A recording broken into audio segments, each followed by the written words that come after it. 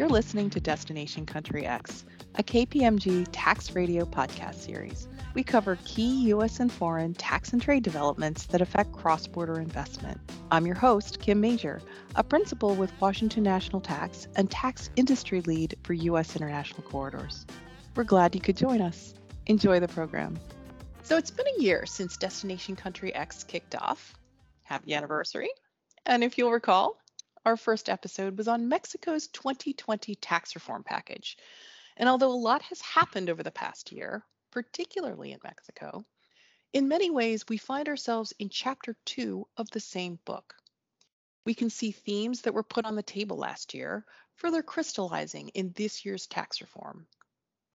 Joining me to discuss are my co-host, Courtney Wallace, an international tax principal from our Detroit office, Armando Lara, partner in charge of international tax for KPMG Mexico, Jose Manuel Padilla, international tax partner from KPMG Mexico, and Juan David Mina, M&A tax partner also from KPMG Mexico.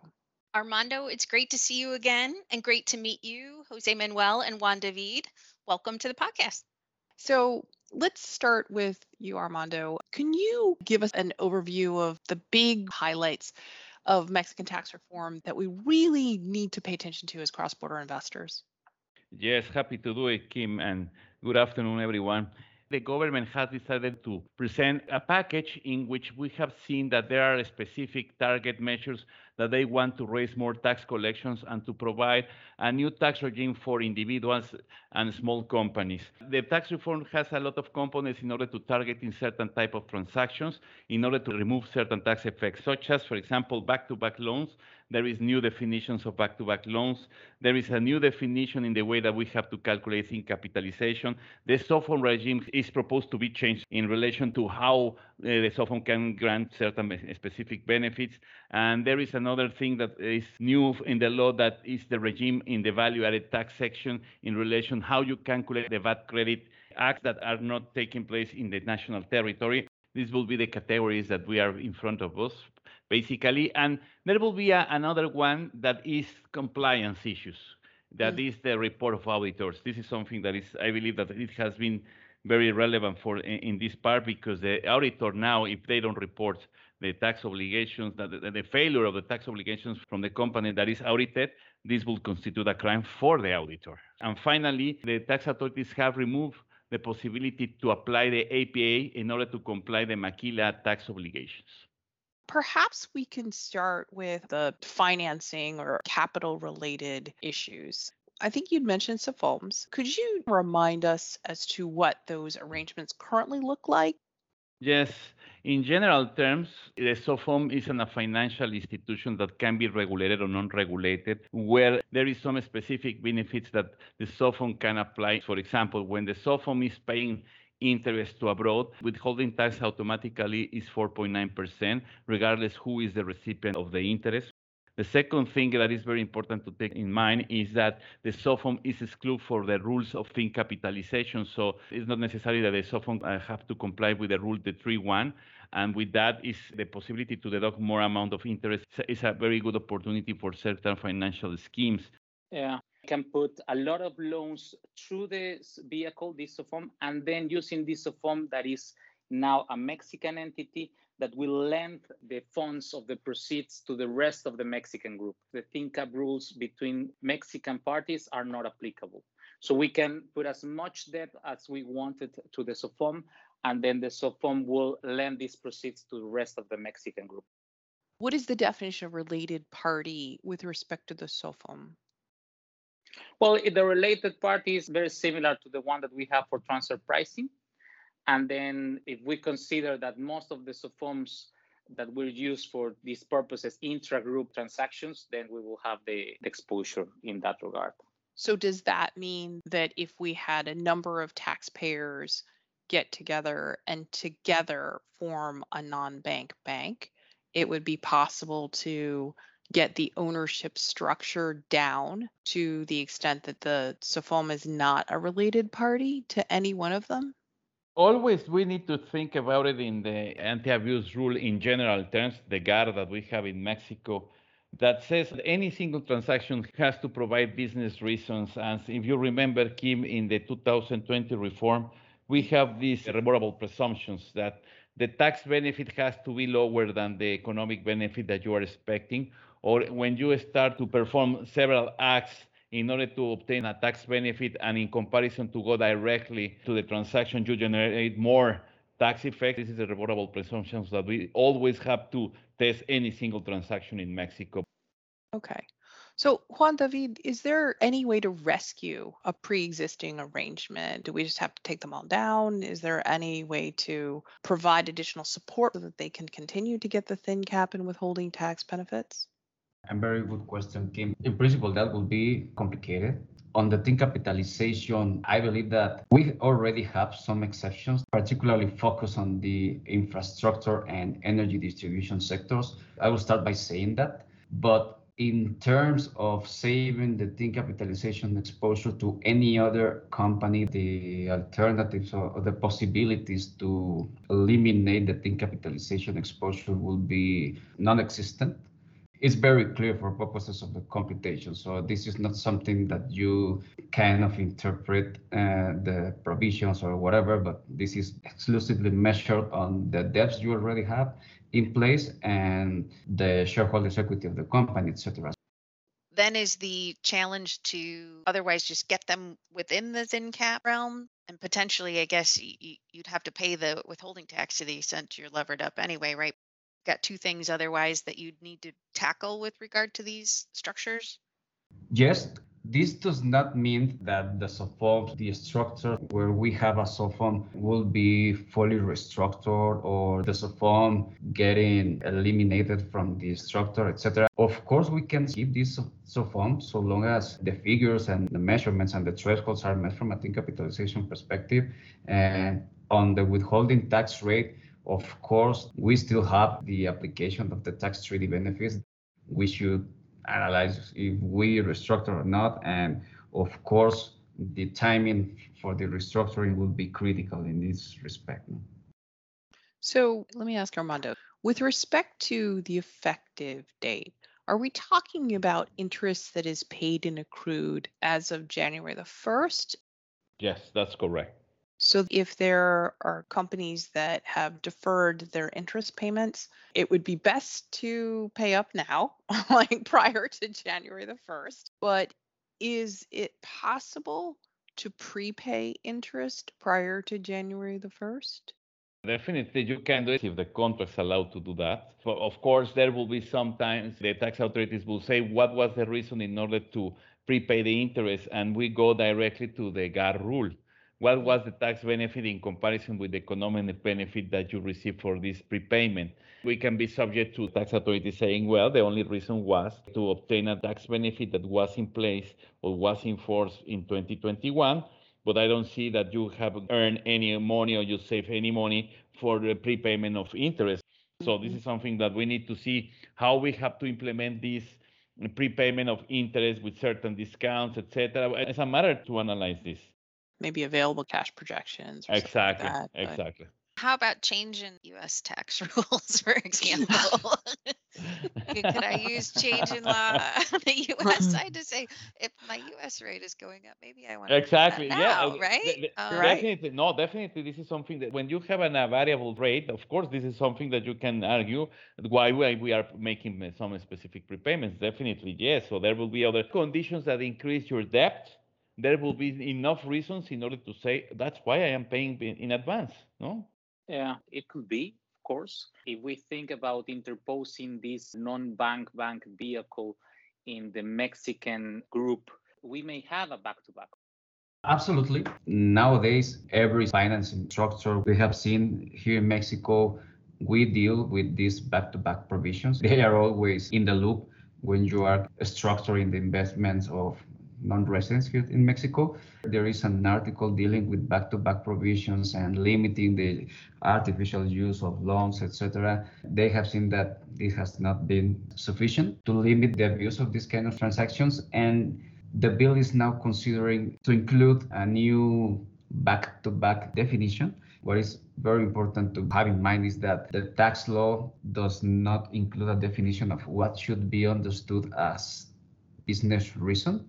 So the bill is saying that any loan that lacks a valid business reason will be recharacterized as a dividend distribution, or interest derived from that loan will be recharacterized as dividend.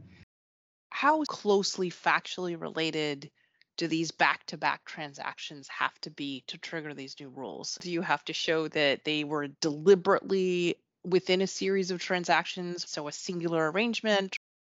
It seems that the tax authorities are focusing a lot in the economic substance principle that is not recognized at the level of the law here in Mexico, but there have been recent precedents by Mexican courts dealing with this because of the materiality behind the transactions that are conducted by the taxpayers. So yeah, I believe that what you mentioned would be a factor to be considered when structuring back-to-back loans, because of course there should be a strong business case and the business reason behind the back-to-back loan. For instance, you have to prove the tax authorities why is there a back-to-back loan and there is not a direct loan to the operating company. Armando, even if we prove that there's enough substance or non-tax business reasons to support a back-to-back loan, we would still have to wrestle with the deduction disallowance rules from last year. If ultimately in a back-to-back loan situation, interest ended up getting paid into a relatively low tax environment. Yes, definitely. Yes, this is something that we need to analyze, because if the recipient of those interests is subject to a low tax, meaning this not tax at the level of 22.5%, what we need to rely on in order to get the deduction will be the substance test, where we can have business reasons, but what we need to have is employees and assets located in the recipient. So as a guidance, we need to avoid a situation that the recipient can be treated as a cash box. So we need to have that the recipient has personnel to decide, to manage, to control all of the issues related with the loan. And of course, the important part is that has the assets in order to face delinquencies, bankruptcies, and possibility to deny a business or not. I had thought too, if I remember correctly, that the deduction disallowance rules, they're not really a conduit theory. And so that if there's a payment on a transaction between party A and party B, and then there happens to be an on payment of some sort under even a completely separated transaction from party B to party C, there was still a risk that the deduction disallowance rules would apply. Did I remember that right? You remember perfectly well. This is the structural arrangement when your related party in Mexico is making a payment and ends up in the hand of another related party subject to a preferential tax regime. What happened in the middle can be payments that go outside of the group, inside of the group, etc., etc. But at the end, part of this payment is finishing in the hands of a related party, a foreign related party subject to preferential tax regime, regardless that it's not a conduit situation, etc. Yes, this is the definition of a structural arrangement, and this is something that we have to face as well. It sounds like putting together the things that the three of you have been saying, that taxpayers between now and the end of the year would be best advised to get their org charts out, map out their various financial arrangements, not only to and from Mexican entities, but in the group as a whole, to see what may be treated as originating in Mexico that could potentially be caught within the scope of one of these rules, because there are a lot of rules. You have a collection of measures in the Mexican legislation which we have to face and try to move the hurdles in order to get the goal and see that we have a deductible payment. Can we move then to the changes in the thin cap rules? What's the current state of the thin cap rules that is changing? Well, it's interesting, Kim. When you are calculating the thin cap rule, you can have an option of using the capital account balance, or you can use the tax attributes that you may have. You remember that we have two main tax attributes. One is the capital contribution account that usually is represented by all the contributions made by the shareholders. That's in general terms the capital contribution account. The other one is the net tax profit account that in simple terms represents all the taxable profits that already pay taxes.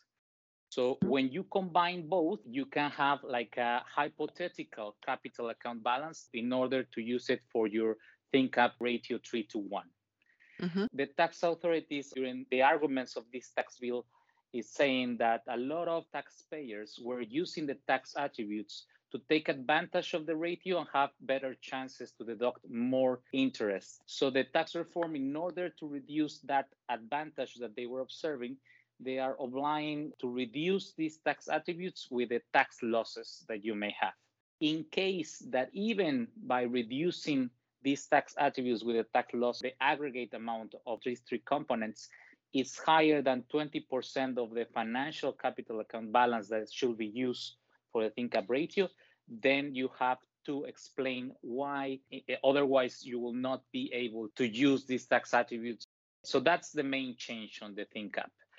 So I think there is a question then, right? Has the company done previous planning or otherwise that will impact the ThinkCap rules on a go forward? Is that fair?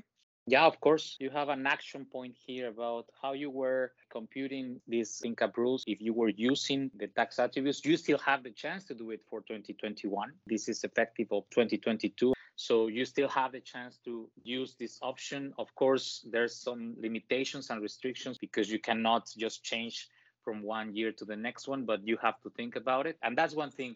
The other thing to bear in mind when we're structuring some debt into the Mexican entities is this exemption in the specific sectors, like Juan was mentioning about the energy sector, the infrastructure sector, all the so-called strategic activities for the country that will be exempted. We were considering, based on different interpretations, that the ThinkCap exemption will apply with all the entities that are involved in this kind of activities. But now the tax authorities are clarifying that this is only applicable to the owner of the concession, for instance. Only the one that has direct contract and the benefits of the infrastructure or energy activities will be the one that will be subject to it. So, for instance, we have seen like having a holding company in Mexico and a lot of SPVs that are really the ones that were awarded with the contract that were also applying this exemption. You will not be able to apply, even if you are the holding of the SPVs that have the contracts that were awarded, only the SPVs. Okay. Juan David, there were a few of the provisions I recall that touched on mergers and maybe spin-offs. Absolutely, Kim. And actually, this goes in the same line as in the case of the back-to-back loans. It seems that the tax authorities are moving forward in the terms of this concept of business reason. The bill is including like the same concept of business reason behind mergers and spin-offs. So basically, tax authorities will have the powers to say, hey, this merger or spin-off does not have a valid business reason.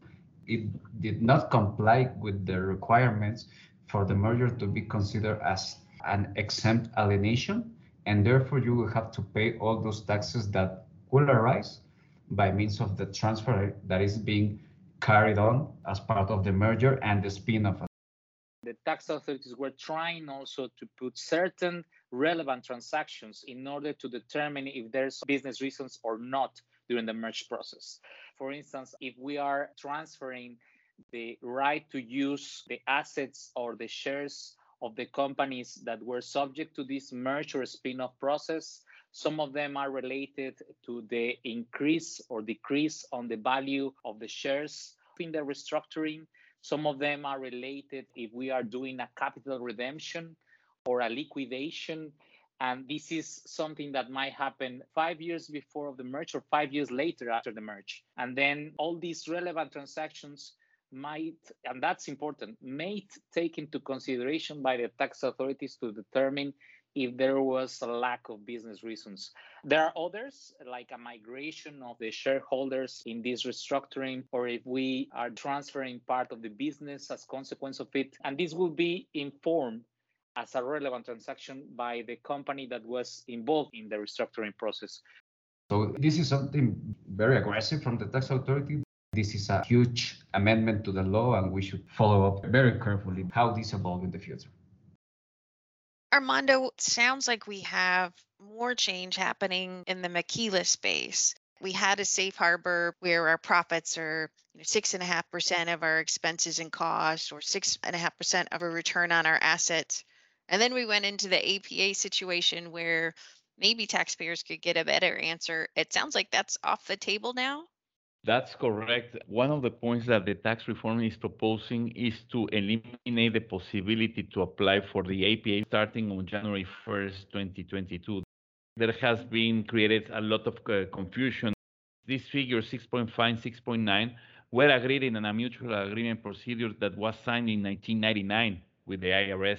Something that is very important to keep in mind. To the extent that we apply the safe harbor rule, we will be outside of the scope to create permanent establishment in Mexico. Seems to be that the tax authorities is saying, well, I at least have a certain tax collection in these figures. I don't want to reduce it by using an APA.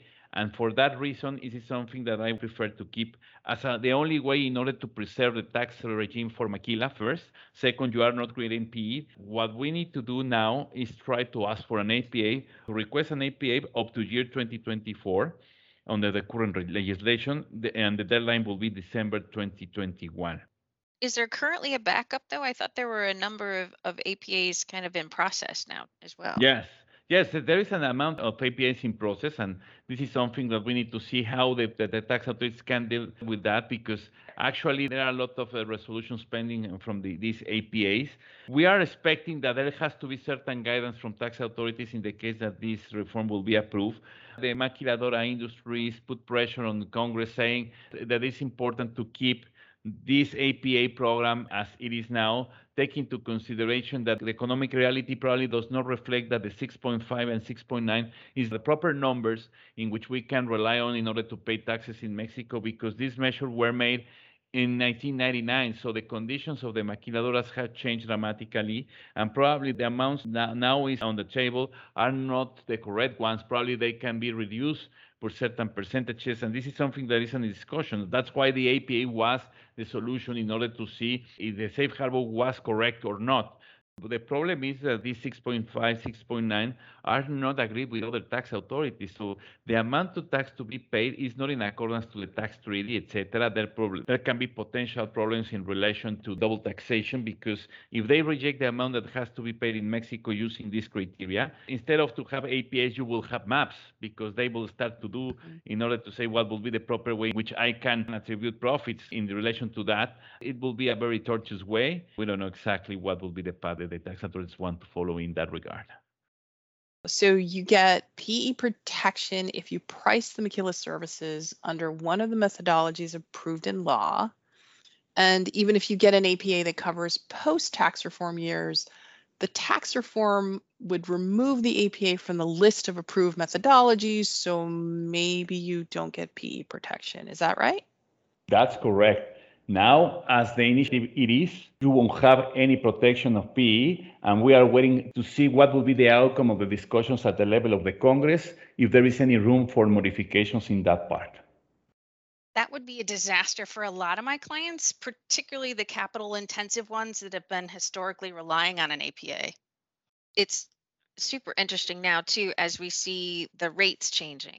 Right. I think a lot of the companies went the direction of the APA when we were in a very different rate environment. Right. And now as we're seeing potential for the US rate going up again, and as you mentioned, the risk of a PE, there's a lot to unpack there for sure.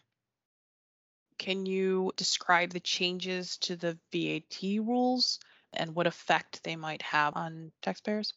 Okay, so I think that in simple terms, Kim, is about trying to include in the possibility of credit the VAT that you paid to your vendors or suppliers, the non-taxable activities. In other words, as you may imagine, in order to credit all the VAT that you paid, that VAT should be linked to the taxable activities.